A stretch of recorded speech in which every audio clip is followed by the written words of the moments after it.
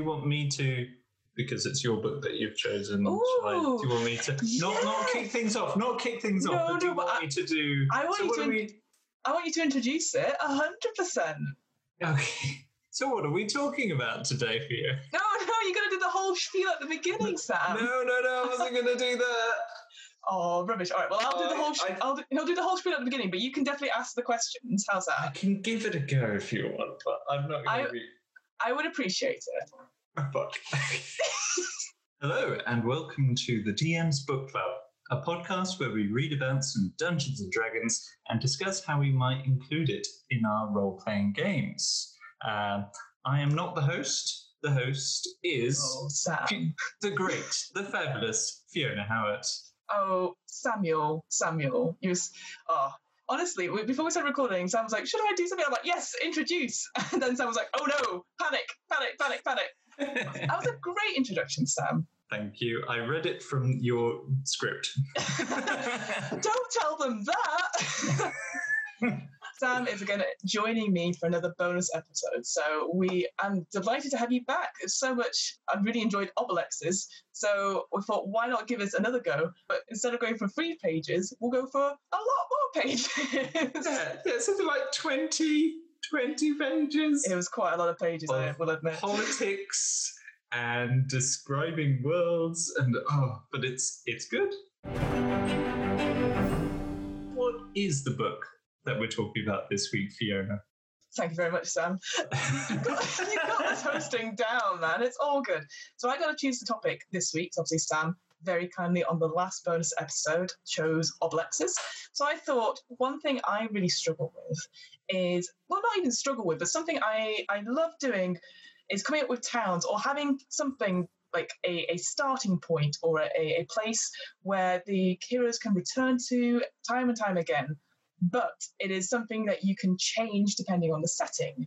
And I wanted to look at something that was pre-written, but look at how the different factors would affect a settlement. So I picked the first chapter of Ghost of Saltmarsh, which is just essentially Saltmarsh. I think that's what it's called, isn't it? Yeah, chapter 1, Saltmarsh. So yeah, that's what it says on the tin. It's so simple. So yeah, chapter 1 of Saltmarsh in the Ghost of Saltmarsh. Break down this first chapter. What kind of aspects does it go through about this town? So I think what's interesting about this chapter, and it's compared to other materials I've read, which has always started with the adventure, or having like you come to this town and then you have 2 or 3 pages detailing the town, or at least from the modules that I've run. I'm sure you'll probably correct me if I'm wrong, but I'm sure Dragon Heist has a lot more about Waterdeep, and all the other books usually have something about Waterdeep and then connect with the modules or the adventures in them. This chapter starts really differently. I've never sort of seen this before, and this might just be me, but it starts off with sort of the themes and the main factions that influence this whole town's sort of prospects and sort of the underlying tensions of it. So Saltmarsh is essentially it's self-described as sort of a nondescript, which is always a great word to describe your towns, isn't it? A nondescript fishing village tucked away on the southern coast of the kingdom of Keoland. So instantly you get these images of, for me, so I used to, when I was younger, go on holidays to Scotland, and there's sort of the fishing villages around East Neuk. So you have like Pittenweem, Crail, Anstruther. They've all got these very picturesque houses, but they rely heavily on the fishing industry. And obviously, certainly East Neuk in Scotland is very famous for like fish and chips and having this, the sort of fisheries around there. That's their sort of main business, essentially. They rely on the fishing industry, and the local wares and stuff that come from that areas. And it's something that goes throughout the sort of family. So if you're in a fishing family, you're more likely forever going to be in the fishing family. And you might save up, get your own fishing boats, or you might just work in the different industry there, which is really cool. So that's the main gist of it in a nutshell. That is Saltmarsh. But then you look a little bit deeper into the history. So, and this is where I'm just going to do a very potted history from what I got in the first 5 pages.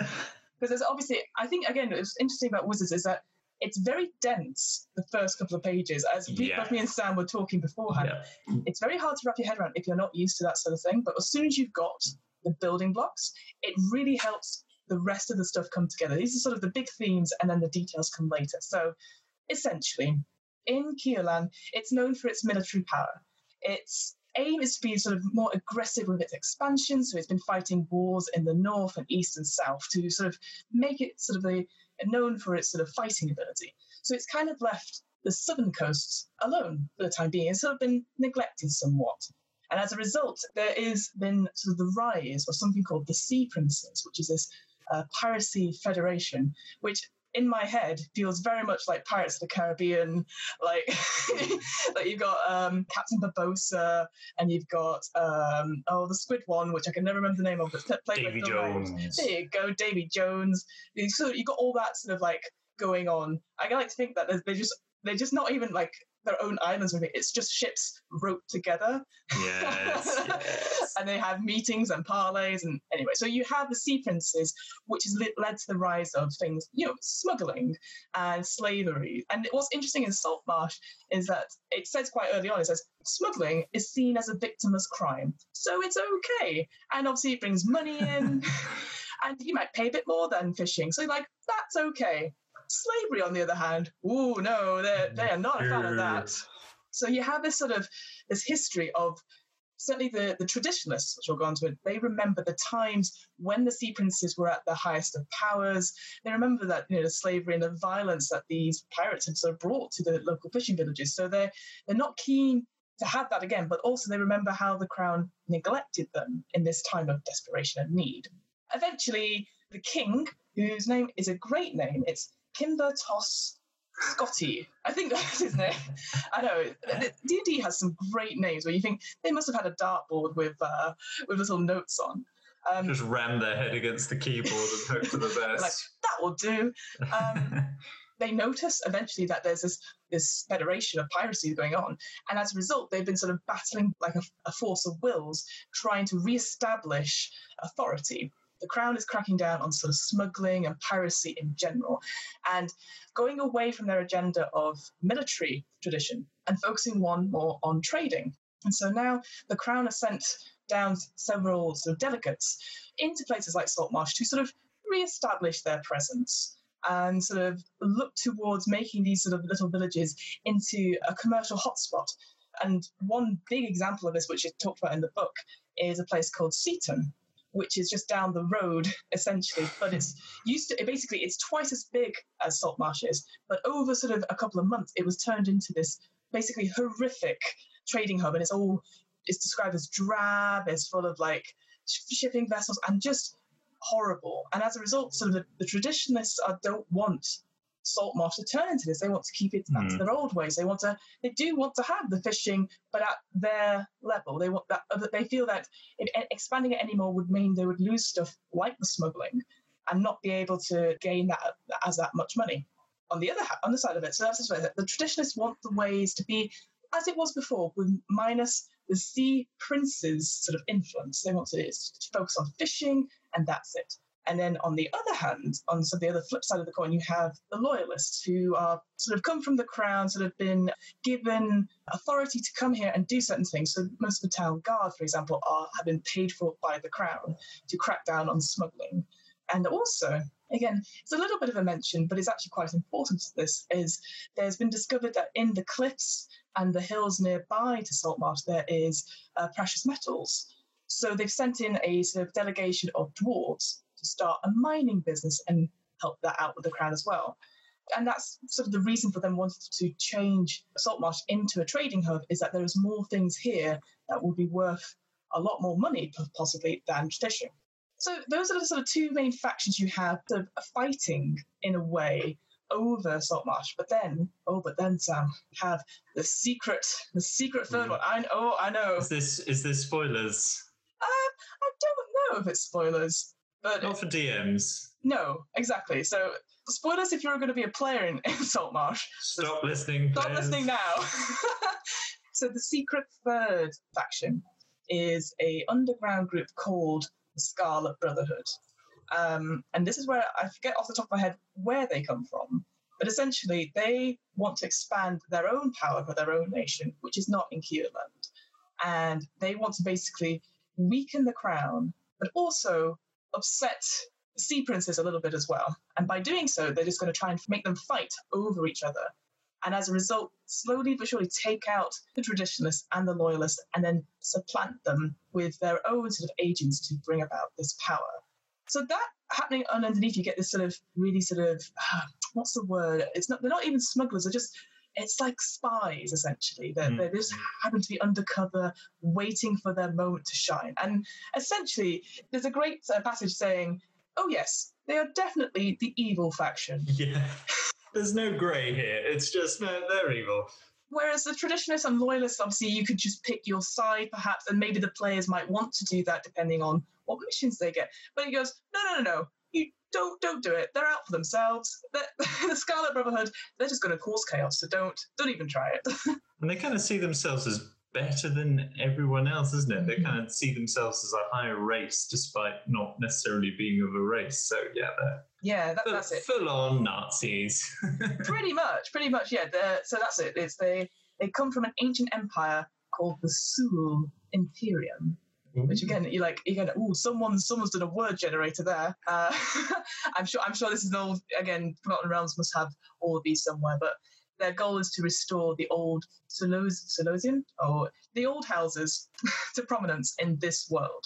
So it's interesting. And with this one as well. So to go back quickly, so the council, you have at least, this is the thing, there's at least 2 loyalists and 2 traditionalists. And then you have a neutral third one who thinks they are a traditionalist, someone called Amber Sold, who is from a trading fishing family who's recently inherited it all because of a death in the family, a sort of matriarch, his mother. And aside this character is, in any film, you have the sort of helpful, loving sort of butler who's here to help you out. I think he's called Skeevan, or something like that, or Stephen with a K. And it's interesting because one thing I will say, what I like about this chapter, is that the main minor characters, so the people that are on the council, or the more notable characters, they are very fleshed out. You know their personality traits, you know their bonds, and this guy is very interesting because he basically has 2 personalities. So, if he's doing this, he's going to be the loving fatherly figure. He's like, really wants to care for his safety. But then it says it just takes him a moment to focus, and he turns into a cold-blooded killer. And you're like, oh. And it says he's a man of patience. And it gives a story about how he waited in an attic for 3 days to assassinate someone by dropping a little bit of acid or whatever through a crack in the floorboard onto the person's head, and then waited another day for him to die. And you're like, damn, this guy. Beware the fury of a patient man. Ooh, I like that. I like that a lot. Those are sort of the big main themes to consider. And I quite like that because certainly for me, when I'm starting out on an adventure, again, I use the story so that, the characters are in this, doing this story, and the town is an element of it. But actually, if you starting about, the town is the campaign, and you have all these elements, and then your players interact with it, suddenly they are caught up in something that's so much bigger than themselves. And sometimes certainly I don't know about you, Sam, but sometimes when we play our campaign, I feel there's so much going on that I don't know if anything I do is right. Yeah, and it's sometimes hard to give players that visibility of politics, really, because unless they're wheeler dealing or spying on people specifically, it's hard to show them that aspect of what's going on in the background. But it's nice to feel that there is something going on there that you don't quite have a grasp on. What about you? What stood out for you in this very long chapter of Saltmarsh? Was there anything that you were like, that's really cool, or I really like this? That very dense first section that you've just gone through, the kind of the politics element. Mm-hmm. I have to say, that side of D&D, I find really tricky to get into. I find it really, as you said, the word dense is perfect. And I find it really hard as a DM to engage players and that kind of stuff, just because all my players, I've got about a dozen now, when I'm DMing to them, they're always tired. And when you're tired, you want to kill monsters. You don't want to know that Gurgle-Thurg is unhappy with Burgle-Durg because they don't want the mining company to come in and with the dwarf taking our gerbs. But But I can see it being really nice for the DM to know this stuff is going on in order to keep the world consistent. Because the players may not consciously spot this thing's happening on, but as a DM, it really helps keeping you on the straight and narrow in terms of a world. Definitely. I think it feels almost like a video game in a way. So, like, I say this as someone who's only played, like, maybe the first couple of hours of it, but I don't know if you ever played Dragon Age at all, Sam, or know a bit, where obviously, again, it's that sort of thing where you pick your character or whatever, and they've got different backgrounds, and then right at the beginning, you hate some people, but you like some other people. But then you meet companions along the way. And certainly very early on, and this is where I'm going to be really bad, is if Fiona explains things badly, I think that's a new section I need to put into the podcast.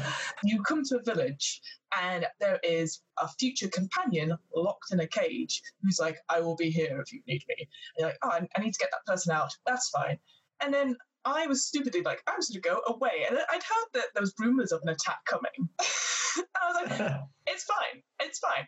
And obviously I come back from completing a really important mission. It's clearly one of those story missions where he goes, are you sure? And I was like, yeah, he's not going anywhere. The whole town was decimated. And as a result, I couldn't unlock that character because they had died. And I was like, oh no. But I had a conversation, I was going to free him. And that's here, again, as soon as a player picks something, instantly other avenues of opportunity are closed off. And I think that's very decisive as a player. I don't know about you, Sam, but if I do something wrong in a video game, I will restart back at a save point or go, I feel so bad. And I think that's just the sort of player I am. But like, this feels very decisive. You've made this choice and you made it back in session 2 or 3, and now here are the consequences. And it's like, whoa, it's a different style of story. Like you said, I think sometimes people are like, well, D&D, I can be the hero, I can do this. But then I wonder if some players don't really want to know the full extent of the consequences. Like they want to do an action. They're like, well, I'm a hero and everything is great now because I did a thing. But actually, I think the more interesting stories is when you've done something and it comes back and you did save the day, but you didn't save that one person, and then their families are waiting. And it's a weird, I don't know, it's a weird sort of mechanic, I guess, I quite like doing, but I know in video games I don't like it, so I don't know how much I enjoy it in doing a role-playing game. Yeah, I mean, I like giving players choice and not necessarily tricking them into things that, like when they make a choice to have something that has consequences, I like them to know those consequences. So if they do something and they're not aware of, oh, I'm doing this for so-and-so, but it might have this effect, I feel it can sometimes feel like a bit of a trick when you suddenly, oh, we've done something and this has affected this. I mean, so our fabulous DM Ryan, he put little breadcrumbs, little clues in a campaign that we've been doing where we were doing something and there were senses of feelings that it wasn't quite right. So when the payoff came out that we had completely ruined everything, it didn't feel like we were completely, it wasn't Ryan pulling the wool over our eyes. It was something we knew we were going towards and was kind of going to happen. So I think there needs to be that from the DM. And this book leaves it so open in that regard. It's not like, you side with these people, this happens, or you side with these people, this happens. It's very, these are the elements involved, use them as you will. And that's quite scary, actually. Yeah, no, I agree. It's just some, I don't know, it feels like a lot of creative power, which is, as you sort of said, in a way, it is kind of shared between the players and the DM to sort of mold it to what it is. But I agree, it's one of those things where the DM has so much knowledge in their heads, and if the players don't necessarily go talk to someone, you're like, it's all here. Go speak to so-and-so. I have so much knowledge. I have so much to say. Yeah, we'll do the next mission. We'll just do the next mission. Like, God damn! We want to fight a monster. Well, exactly. For me, looking at the stuff, there's several things that I quite liked. So again, we've got those big themes at the top, which again is a different way of thinking, perhaps, of how you would sort of start to create your village. So if you were going to create a town or a village, okay, what are the main themes? Where is it situated? Where is it geographically? If it's inland, it's probably going to be more trading stuff. If it's by the sea, obviously fishing. In a forest, it might be harvesting or anything like that. So yeah, so I mentioned that I quite like that the sort of the minor, major characters of the piece have quite fleshed out stories so that you could pick them up and be fully confident that these are the main points that they want to hit, and that's quite good. Sometimes you're like, oh, I'm not sure. But even people like Crag, the half-orc grave digger who's good with the books and likes research, and all he wants to do is like help organize this library with Elander. And he's like, if you help me with the cemetery and help dig the graves, you can come read the books. I'm like, oh yeah, I want to go help out Greg. And then you've got, I think, possibly the coolest sort of description of a minor character as this is what I'm going to say it wrong. Is it Welgar Brian Hander, the one-legged former whaler turned priest of Procan? Like, I'd like a man with a career change. And I can just imagine like a proper Captain Ahab sort of giving sermons and be like, the sea! And everyone's going, yes. Yeah. Why are we eating seaweed? These crisps are terrible. My God, that's so true. They would have like a monopoly on seaweed-based food products. But I think that's quite cool because, again, he's a character who you can mention and sort of sprinkle him in stories, but also he has quests.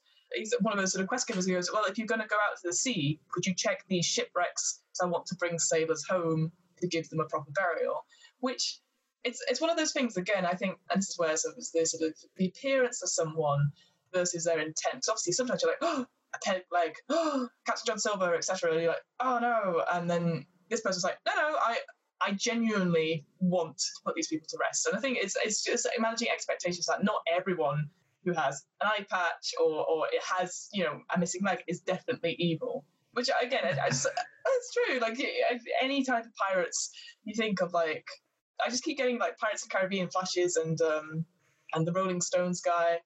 What's it called? Mick. Oh, no. No. Keith. Oh, no. Oh, no. Knowledge. You're the music person. Yeah, but I don't listen to the Rolling Stones. Keith Richards. Keith Richards being Jack Sparrow's dad. I also quite liked the dock rumour table. I missed that. The book has some great tables, like random. That chapter has some great, like, random tables in it. And that's what I quite like, is that I think sometimes you should really stuck for inspiration, right? As a DM, you're like, I need to do something in this session. What could it be? And they've got stuff for, like, the dock rumours. You go around and you hear a rumour, and it will probably lead to nothing. But it's just quite cool because you can have that quick RP interaction, and you go, what? You talk of the sea? Well, let me tell you, somebody's sabotaging fishing boats. It's them dwarves. And you're like, okay, like, move on. But, they took our jobs. There's ones about ghosts. There's ones about the dwarves. They're trying to do something, not sure. There's traders posing as elves, but they're not elves. All that sort of thing. So again, that's sort of like, I think it says, like, the docks are a hotbed for rumours and gossip. I'm like, oh, yes. I want to have I love the table on the mood of the dock. Yeah. Well, do you want to explain what that is, Sam? Oh, well, so you roll, like, the random table, and that decides how successful the town has been in their fishing ventures or in their smuggling ventures for that week or whatever. And depending on that, the townspeople may be more receptive to you or more friendly with you or more parties, or they can be, like, surly, and you can see people really struggling to get by. Mm-hmm. And I think that's cracking, having this world which is so dynamic. And that's not necessarily because the players have had an impact. They just happen to turn up on a bad day. And that's quite cool, because then they're probably like, wait, something's wrong with this town. And it's like, yeah, because they're miserable. It's not about you. I also thought the 3 taverns that I mentioned are great nautical names. So you've got the Snapping Line, the Empty Net, and then randomly the Wicker Goat. The Wicker Goat. Yes, and obviously certain locale or certain groups of people will frequent something. So the snapping line, I think, would be considered local, essentially. So you've got the fishers, the sailors, and the labourers. So obviously, if you turn up there as an adventurer, it might be a bit awkward. You've got the empty net, which is definitely the more seedy one, the smugglers and the criminals. And then the wicker goats is the dwarves and the town guards. So you've got each of these sort of individual sort of loyalist sea princes a little bit with the empty net, and then the traditionalists with the snapping line. And again, they're all sort of they've got tavern owners, they've got his spaces, and here's where I think it's like the leader of the dwarves, the Copperlocks, will frequent this if she's not in the mine or something. So again, there's so much detail in it. And there is so much detail. I think there's one paragraph where it goes on about, and the guard for the outskirts of the town will probably change around this time of day from this type of guard to this type of guard, and this type of guard will have these kind of weapons and wear this kind of armor, and they'll probably go. And I was thinking, you could just put, there's guards outside the town. And this is something to point out, I think, because like we're sort of looking at here, for this sort of town, and it talks about obviously the town itself gives you geographical locations, it gives you key features, it gives you characters, it gives you the region itself and the history and the politics in all in 30 pages. This is to say you do not have to have this when creating your own town. You literally just maybe need a couple of things, and they're just ideas. Like Sam said, like I can't imagine working out guard patrols unless I knew my parties were like, we're gonna try and stop the guard. I'm like, all right, maybe I will have to do something very quickly. But yeah, like it's quite a lot of detail. But this has taken, I think, years and years of work. And obviously, this is like updated material from 3.5 as well. Obviously, they had Saltmarsh back in previous ones, so they've just updated the detail and added a lot more to it. So I think it is overwhelming when you first read it because you're like, there's so much here. What if I forget it? It's okay to forget because you could just make up stuff. As long as you don't go, and panic and then say something that's silly, your players won't know. As long as you're sort of really sort of, you stick to the sort of key points and sort of outlines, the details are something you can fill in later. Or your players will fill in, and that's fun when you get a player to fill in something. And there's one of the downtime activities, which is sort of explored in Xanathar's, which I've actually not really looked at that much, talks about making contacts in Saltmarsh. So you could spend some time carousing, drinking at these places, and what you're willing to spend, and then you can make a contact. Now, whether it's one that the DM creates, or you could give it over to the players. Now, you can describe them, where, and it just more depends on where have you met them. So those three sort of taverns we talked about, if you were in the staffing line, you probably met a fisherman local, and they probably are related to these sort of traditionalists, so you might be able to get audiences with them, or you might be able to hear more about the stuff that's going on there. Whereas, obviously, if you're in like the Wicked Goats, you're probably going to be more buddy-buddy with the town guards and maybe find out a bit more about the Crown's agenda and stuff like that. But the players can come up with whatever name, if it's like Ted the Guard, and then they built this person, and then suddenly like, oh, well, Ted the Guard's going off on patrol. What? No, we must protect him. It adds that sort of collaborative element, which I quite like. One of the downtime activities was helping to organise the library, yes, as you mentioned previously. And it wasn't until you said, oh, yeah, that'd be nice to help these people. I was like, who in their right mind would want to help organise a library? Me? It sounds fun. I'll do a couple of the quick sort of key locations, which again sort of stand out to me as the person who would be running a game and be like, oh, these would be really cool to explore further. So one of the earlier sort of locations is one called the Dwarven Anvil, which is like a blacksmith. And what's key to note about it is that it's run by humans who are very, very skilled at what they do. But the dwarves in the mine things are like, something's not right. That's dwarven insignia over the thing. It's called the Dwarven Anvil. Something's not right. And they may ask the adventurers to go in, break in essentially, and steal stuff so that they could sort of check it out. But the description doesn't say like, oh yes, those people are clearly evil. It just gives you, it's kind of up to you. Are you going to say, oh yes, we inherited, my husband's a dwarf or something like that, and he passed away, or etc. And I just thought that's quite nice, like a weird sort of thing where they're like, we want you to do a possibly illegal thing, but it's very important to us. So I quite like that as a sort of interesting feature in the town. Adding more tension to the politics that are going on. Yeah. Yeah, absolutely. And then another side one was the Shark Fin Bridge, which again is this bridge that leads over to the main area of Saltmarsh, and as you sort of going into town, and it's a big bridge with houses on it that sort of build up and shops and stuff like that, and you've got two carriages going over. So it's again very visually, it's quite cool, very sort of like I can imagine like an impact fishing village with lots of things, people shouting and stuff like that. But it has a weird sort of like knack, whereas anyone with Fey ancestry feels a bit sick when they cross it because there's some sort of curse on the bridge. But again, it doesn't say why. But you could just be like, you could just do it to any of your Fey. They're like, something's wrong in Saltmarsh, and you're like, well, there's always something wrong in Saltmarsh. That's just the bridge, But like, it's almost like a red herring in a way, I guess. Like just having little things like that, just to flavour, which again you can use in your campaigns or not. I mean, you could totally forget about this bridge's like little quirk, and then later on you go, oh shit, you've been feeling sick this whole time.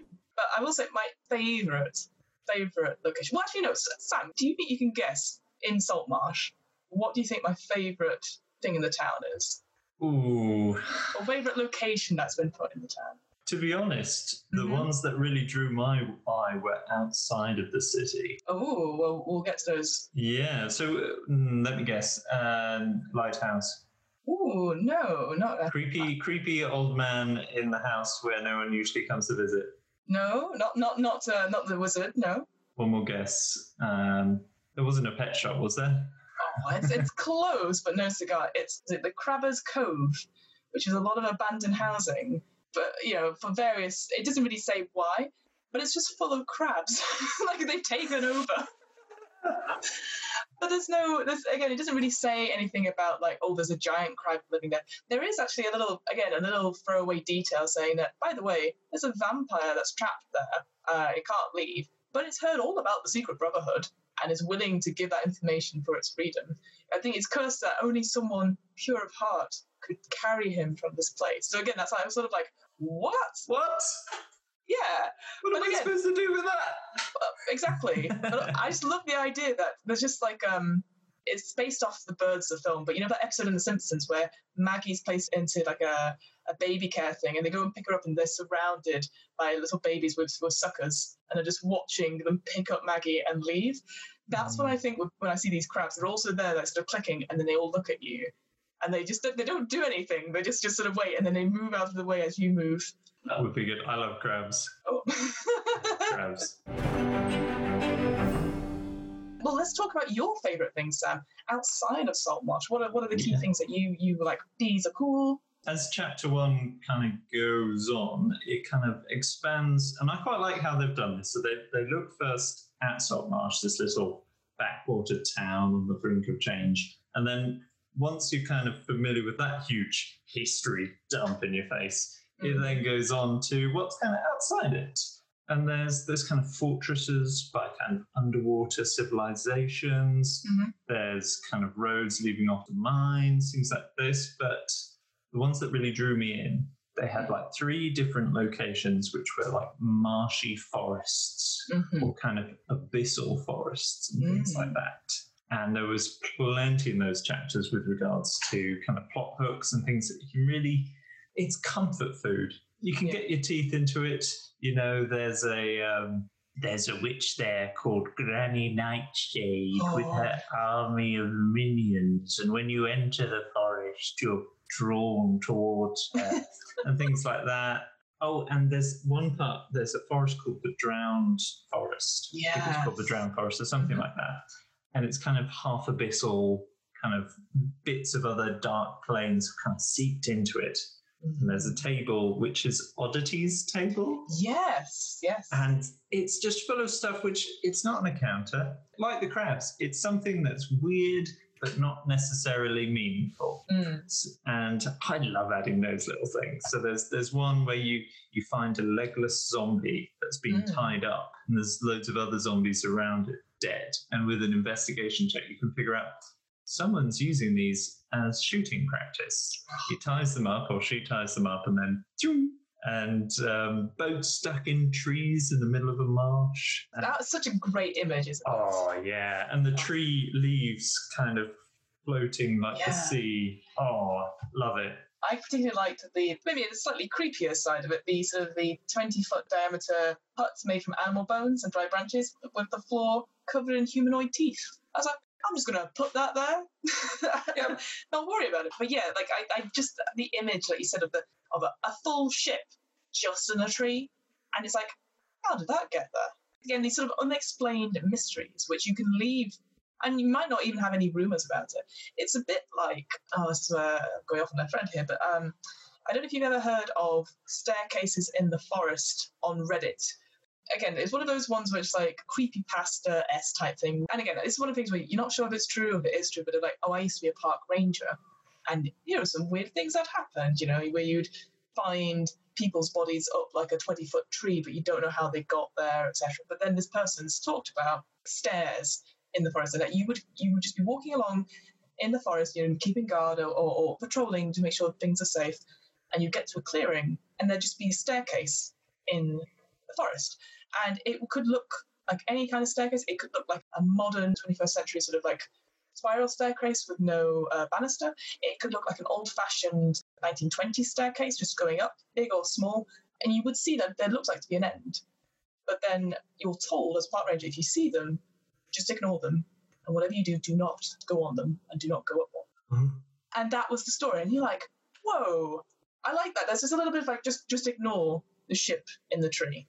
Why? Oh, maybe there's something of it. No, just don't ask. And I think that's much creepier and much. I mean, there'll be some people in the park who are like, no, I'm going to go up there, and you could just enhance the weirdness of the forest. So, like you were saying, like Granny Nightshade. There is this ability that this forest has where if they roll a save or something at the end of a long rest, if they sleep in the forest and they roll a 1, the forest marks them, which again is like, whoa. And anything they fight the next day knows their name, knows what they're doing, and has advantages against them during the fight. And will say to them, join us, join Granny Nightshade. You're like, whoa, I love it. There's that, tasty. Lots of nice little touches like that. Yeah. Exactly. So obviously you've got your town, you've got all the different themes, you've got all the sort of locations and a bit of the region stuff as well. I know we've only briefly touched on them. But the other thing, right at the end of this chapter, two things actually. So if you've got already preset adventures, so from the Tales of the Yawning Portal, or you've got the Saltmarsh has obviously quite a few of the updated modules as well, and gives you advice on how to sort of tweak them or put them in, which is actually quite nice. So like Tomb of Horrors, you can put it into the Drowned Forest if you like. The Sun, the Citadel, which I've certainly run a few times, it's one of the earliest ones I ran, that could be in the Deadwood. Again, just something a little bit different so that people can travel there and it's still a part of the region, which I thought was quite nice. But then I thought this was quite cool. So some of the other pre-written modules, like Curse of Strahd, sometimes have specialist backgrounds to sort of really get a character. You created a character specifically for this campaign to really put them together. So in Curse of Strahd, it's the Haunted one, is their background. In this one, it's not only added some backgrounds, but it's also tweaked or given ideas that you can do for the backgrounds you've got already, which I thought was quite nice, actually, because if you're like setting it away from the Forgotten Realms, but definitely having a seafaring or swamp-like thing, some of the stuff you might be struggling for like ideas and stuff. And some of these backgrounds also tie your story in more closely with the council members and other major people in the town, which I thought was quite good. So the 3 new ones, and I'm sure Sam, you'll correct me if I'm wrong about if I've missed one, but there's like the fishers, they have another great table, which I absolutely love, is called the Fishing Tale. Oh, so good. I'll quickly, I won't badly explain, but I just love, basically you can roll for a compelling tale, whether it's tall or true, to entertain and impress others. It was this big. Exactly, and this is why I'm like, this would make for an interesting character, because instantly people telling tales are like, well, it was a dark, stormy night, and I'm telling you, it got away, and again, it's just like, oh God, Hester's talking about fishing again. Yeah. But the ghost fish, which you mentioned earlier, you're haunted by a ghostly fish only you can see. How good is that? Oh, it's so good. It's the kind of thing where the other players would have to roll to stay awake. Yes. Oh, yeah, they do that. Or even every so often, the player's like, is it still here? And you're like, oh, yeah, it's just in the corner looking at you. Ooh. I quite liked lobster wrestling as well as another one. You fought hand-to-hand combat with immense lobster. It's just little things. That'd be especially good if you're a halfling. Exactly, and that's what I quite like is that you can properly twist these to be tall tales or true. That's why I would want from this something like you could obviously make up your own, but and the Nemesis clan. The Nemesis clan, so a large clan containing a pearl the size of your head, claimed one of your fingers before jetting away. One day you'll find that clan. I will get my finger back. Look at it. Oh yeah, I just thought that was quite fun. And then on the flip side, so that's more. I would assume that's more the comedic side of things. Oh, I love it. Yeah. Fisher. And then you've got the Marine, who has a table called Hardship Endured, which is like you. There's like obviously it's like your, I guess not edgelord backstory, but something that you're like, I nearly drowned. I almost did this, and it controlled my life. Captured. Juggernaut, I quite like. No reasonable explanation can explain how you survived a particular battle. Every arrow and bolt missed you. You slew scores of enemies single-handedly and led your comrades to victory. I am the knight. I am the knight. I was born in the dark. I was born in the dark. You fancy some chimichangas? I think as well. Oh, I don't know if it's him, but something I was reading recently in improv, talking about how you can say so much with so few words. So there's a game in improv where you can only limit yourself to 3 words, and they have to be full sentences. So you can't just be like, but imagine if you're playing the Marine and you'd be like, where are they? We'll go now. That sort of thing. You have to think about it. But you could make so many cool statements and be a man of few words, or a woman of few words, sorry. And I think that would just really change the role play aspect of it. You being a gruff person, and then you constantly having to work out how many words you say, and then you'd be like, "Good, great, onward, shit." Yeah, a proper Witcher style kind of character, essentially. And then the final one, which I quite like as well, is the shipwright, where obviously you've got a feature which is that I can patch that, and you can patch a ship quite easily. You've got perform repairs on the water vehicle, which would be quite good if your campaign's mostly at sea. And the life at sea, again, giving you that sort of bit of an origin story. How, again, it could be a bit of a tall tale, so like solid and sound. You patched up a war galley and prevented it from sinking. The local navy regards you as a friend. Imagine it like a halfling or a gnome using that to like, all right, Jeff. And they're like, oh. It's like, oh no. You know that guy? No.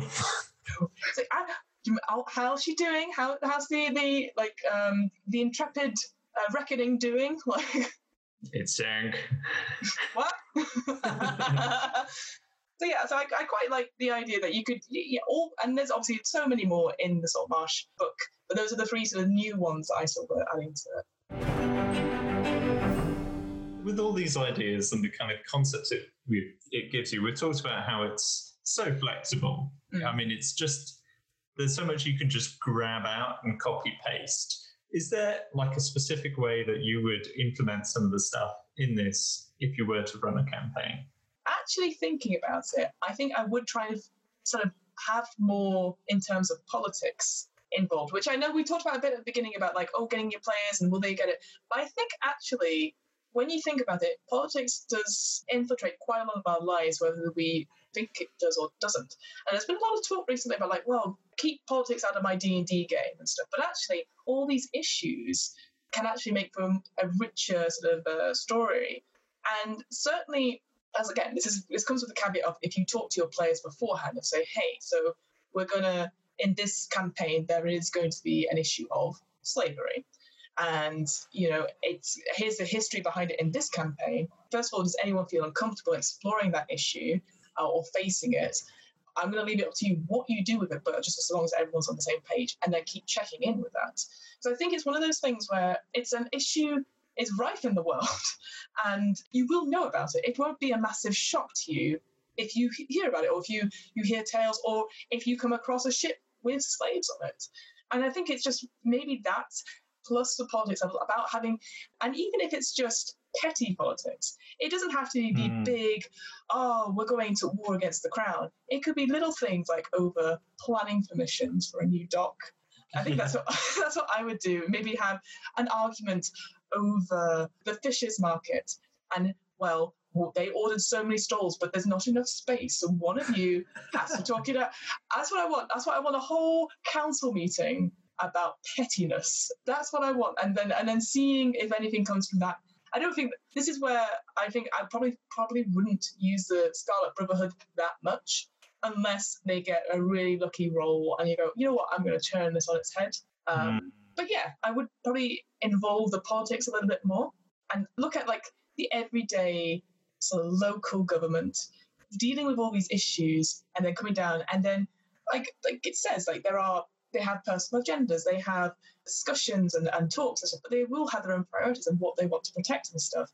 So if you could add a few more like selfish, trivial things, that would be quite interesting. Like the person Gellin Primewater, which again is another fantastic minor character name. He's evil because he likes smuggling and it's done a lot for his business. So he's, even though he's a traditionalist, he's a bad person, really. He's trying to be like, support the other person who is EO something. How do you remember all these names? It's because I wrote a lot of notes. And so using that as a prop, like pushing, like agreeing with her agenda, but actually it's to get suspicion away from his stuff. And I'm like, I quite like that. Being a selfish NPC or a minor character that's not like, I am going to take over this town, I'm going to be evil. It's just someone who's greedy. So maybe that as well, having greedier minor characters who are just making the use of the system. What about you, Sam? Have you had any thoughts? Well, you have used Saltmarsh in other things. I know you did our one shot, not necessarily using Saltmarsh per se, but is there anything you would implement possibly in your campaigns, or if you had implemented anything? Yeah, well, as you say, I've implemented bits from later in the book quite a bit, but chapter 1, a lot of it is quite specific to that setting, but there is stuff, as you say, that you could kind of lift and move. The thing that I would probably feel would be good to get players involved in the politics is to give something that invests the players in that location, be it like they own a fishery business or like a shop or something that maybe one of the players inherited. Yeah. Then they feel they have a say. Maybe one of them could be like one of the minor lords of the area, someone who has a say in that council, maybe even has the swaying vote. Yes. And I think that would really push that forwards, perhaps, especially if there's a conflict of interest of their own goals versus maybe being good people. Yeah, I like that idea of, like if you are like from a fisher background, you have a trading, a medium-sized one, but you have sway in the council in some way. That could be really interesting. I think that was some of the things I wasn't particularly keen on, actually. I believe, and that's where you probably correct me if I'm wrong, there's only like 5 council members. You've got the 2 traditionalists. This is where the names come out. It's like revising for a history exam. Reading those first 4 pages, it's just like, Bob doesn't like Jeff. but this comes into the thing what you were saying though. It's like there's so much in your head, but actually, like once you've read it once, you can interchange the names for something else.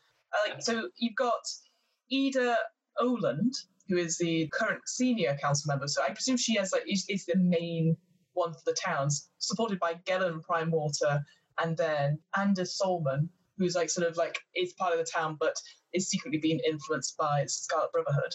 You got those 3, and then you've got Ilanda, who's the sort of town guard person, and then Manstred Copperlocks, which again, so good, great name, and she is the leader of the dwarves at the mine. So you have 5, and it makes sense to have an odd number so that you'll always have a vote. But I just feel like you could have so many other minor, or maybe like you have 2, because obviously they're elected as well, but like you could have like other people who maybe have influence or have shops, have say over other things, like maybe give Crag the gravedigger an actual job. But yeah, I think that's the thing. It's like the council obviously has a lot of power, and there's very little about the process really about what they obviously they do the day-to-day stuff, I assume, and they have the meetings, but there's not. I guess it's because you don't expect your players to sit in on it. But do they have, like, how they do with the House of Commons, or used to, sorry, where you could go in and watch them have the debate and have the conversation, or have a town meeting, and you have like the local fishermen. The ghost fish are attacking. Oh God, not this guy. Like you have to listen. It's a bit like actually leading on from that, I would say a really good recommendation for something like that, if you're going to put like a town meeting and stuff, Parks and Recreation, where Amy Poulter's character has to sit in the town meetings about parks, and there's people just complaining about all sorts of crap, which is great. Yeah, just getting Ron Swanson in as well to deal with annoying people. And that would be a really cool characteristic, just to play those different types of things. Another good thing that I think would be nice to include is that there's like a huge amount of coastal folklore from Europe and America and stuff. I grew up in Norfolk, where the most famous one, which is shared with a lot of European countries actually, is the tale of the black dog. Oh, yeah. I think there's similar myths also inspired the Sherlock Holmes Hound of the Baskervilles, similar kind of dog, but along the Norfolk coast, which is called Black Shuck. And he used to kind of just stroll the beaches and like eat like wayward people who haven't moved back into the city quick enough when the night comes. But stuff like that would be great, because just reading through some of the European folklore of coastal towns is, it's a gold mine. Yeah. So do more of that stuff would be grand. Yeah, more folklore into stuff, whether it's European or coastal stuff would be quite cool. Like I know we've got in Scotland, you have Kelpies, or is it Ireland? Oh, this is a bad one, I don't remember. But those are the people who. Now this is where I'm going to. Oh, it's the Silkies. It's Kelpies and Silkies. Basically, they're the women that turn into seals. Oh, okay. Oh no, I've probably got this wrong now. This is when Sam does a Google and he's like, Selkie. Selkie. Okay, Selkie. Yeah. I think Kelpies are an actual fish. No, I did see. No, well, that's a new one for me. No, see also Kelpie is a shape-shifting water spirit. Sorry, I got very excited because I actually said something that was relevant and didn't. Yeah. I wasn't 100% confident behind it. I have to say, I'm more fond of Selkies, half women, half seals. Yeah. Oh yeah. You have a lot more fun with them. Those gals know how to have a good time. They know how to clap. But which end is the seal? No, right.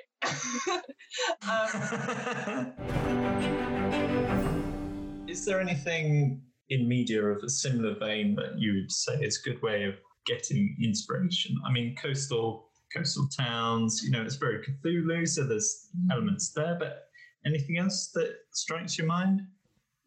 So we mentioned a little bit like town meetings and politics. So I think politics-wise, best thing I've seen on TV that actually got me interested in sort of like politics and fantasy settings would be Game of Thrones. I know everyone's like, I'm not sure about the ending, but the fact you have all these forces from very far away impacting on smaller people. And whilst I will say the TV show obviously is looking at those forces directly and not necessarily like the small villages or anything like that, it's just a good idea of how those things are working.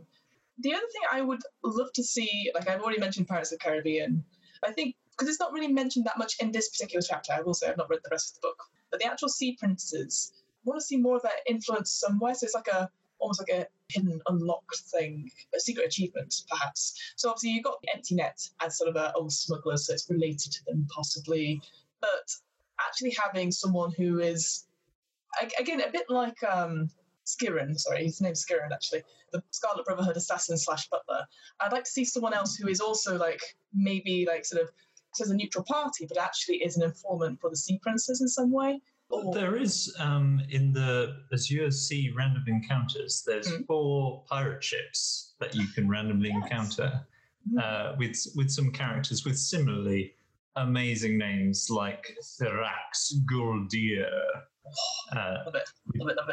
He has a pirate ship called the Nasher, which is crewed by dragonborns and hobgoblins, goblins and kobolds and ogres. And then there's the Pale Prow crewed by vampire spawn. But so you Yeah. can make something up with them and bring them to the shore, I guess. That is true. I'd forgotten about the Pale Prow. Again, another quick sort of paragraph or two which talks about these sort of the vampire spawn with this ship. Again, a bit like Curse of the Black Pearl, they are searching for this elf vampire's like long lost love, where looking for a pearl with the blood drops of his true love, which he's been looking for centuries. And I just think it's going to be, if you get on that ship, it is flamboyant as hell. And you're like, darling, oh, you don't understand this pearl. It has my true love. Maybe it's like What We Do in the Shadows, but on the sea. You know, that's sort of the New Zealand pirates with vampiric features. Oh, that'd be quite cool. I'd quite like that. Yeah. Can we have that? Yes. Yes. The other film that it reminded me of was kind of stupidly, it made me think of Local Hero. Have you ever seen that? No, what's that one? It's from 1983, and it stars Lewis Capaldi, looking gorgeous and young. Oh, wait, do you mean Peter Capaldi, not Lewis Capaldi? Have I got it wrong? Because Peter Capaldi is the actor, Lewis Capaldi is the singer. I do mean Peter Capaldi. Hey, Lewis Capaldi's all right. Are they related? They are related. Father and son? I think it's like uncle and nephew, I think. Anyway, he's in it and looking very young. And it's about an American oil company sending a man to Scotland to buy up an entire village where they want to build a refinery. And so you have the local town politics, which are essentially, do we sell up and essentially ruin our kind of lovely, peaceful fishing village, or do we kick them out? And the salesmen kind of get there and then fall in love with the place, but still go through with it. And it's again, that whole thing of the big money, the crown coming in to disrupt the traditionalists and change things around. And there's like a love story that goes throughout it and things. And it's such a good movie, Fiona. It would be so up your street. You have to watch it if you see it on TV. I'm gonna put that on the list then. Exactly that. That idea of like, we're coming in and we're gonna change things, but then falling in love with like, oh, how wonderful the town is, everyone's lovely, and oh, don't turn us into the big soulless trading hub. Absolutely. I think we have both thoroughly covered chapter 1 of Saltmarsh, and there's actually a lot to talk about, considering how dense it is. There is a lot there. There's a lot of plot hooks. There's a lot of to kind of kick you off and start you on other stuff, but core is dense. It's definitely recommended to have a look through, but again, as I think we've all been saying, like, it can be overwhelming, and that's totally fine. So Sam, is there anything you'd like to plug? Anything that you're like, this is really cool, or if you want to find me on the internet, you don't have to say that, but you can do, anything you think, this will be good. No. I have a very sheltered life. It's work and talking to you guys. Sam.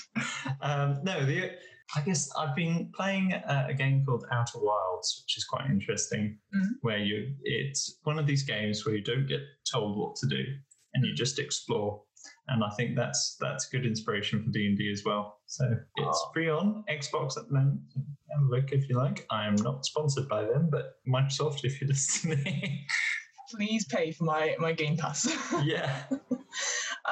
So I am Fiona. I forgot my name there for a second. I think is it MacGuffin? Fiona MacGuffin. Right, yeah, sure. My name's Fiona MacGuffin, and I run the What Am I Running podcast. It's very hot. I'm actually sweating while talking to you. I know.